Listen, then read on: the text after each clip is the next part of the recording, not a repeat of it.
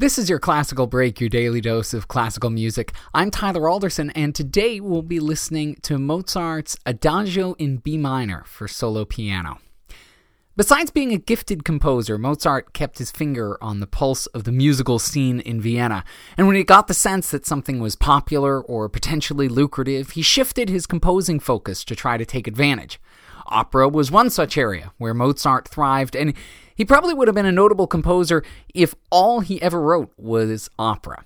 The same goes for piano concertos. They were in vogue in the mid-1780s, and he wrote 15 of his 25 piano concertos between 1782 and 1786. He was riding high at that point, thanks in part to a series of subscription concerts, where he debuted new music for a large audience of adoring fans, and it was his piano music that was front and center, not only those piano concertos, but a lot of his solo piano works as well. He had been looking for work as a court composer, but between his successful operas and these concerts, he was doing just fine as a freelancer. Plus, he had a steady stream of commissions, so many that he sometimes was unable to follow through on all of his commitments. But it didn't last. In 1788, the Habsburg Empire joined its ally Russia in a war against the Ottoman Empire. War is expensive, and the same aristocrats and royals who once paid good money to see Mozart's music now had to tighten their purse strings. Mozart found it hard to do the same thing and rein in his spending, even as his income took a nosedive. Even though he was working as hard as ever, he fell into debt, and much more of his time was spent trying to rustle up more business. This wasn't great for his already fragile mental health, and it was in the middle of this dark spell that he wrote this piece. Normally, I don't talk too much about the key that a piece is in, but in this case, the fact that Mozart wrote this in B minor is at the very least curious. There are no other pieces and only one movement that he wrote in B minor. That one, also an adagio, it was in the middle of one of his flute quartets. There must have been some kind of reason, both for his avoidance of the key in general and his use of it here. It seems to be associated with particularly solemn pieces, and this one is certainly no different. It's emotional, complex, and deeply personal. Mozart uses all his expertise on the piano, the same expertise that made him so popular and wealthy in better times, to create a wonderfully expressive piece that seems to give us a glimpse into a very troubled mind. Here's Peter Bradley Fulgoni with Mozart's Adagio for solo piano.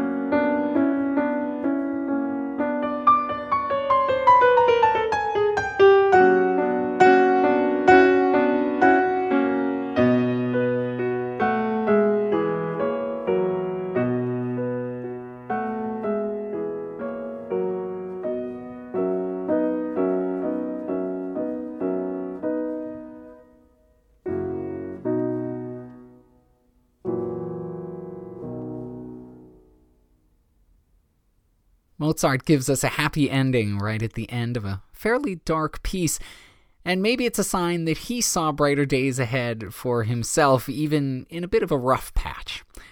Thanks to Peter Bradley Fulgoni for putting that up on museopen.org, and thank you for listening. If you have the chance, please rate and review this podcast wherever it is that you're getting it.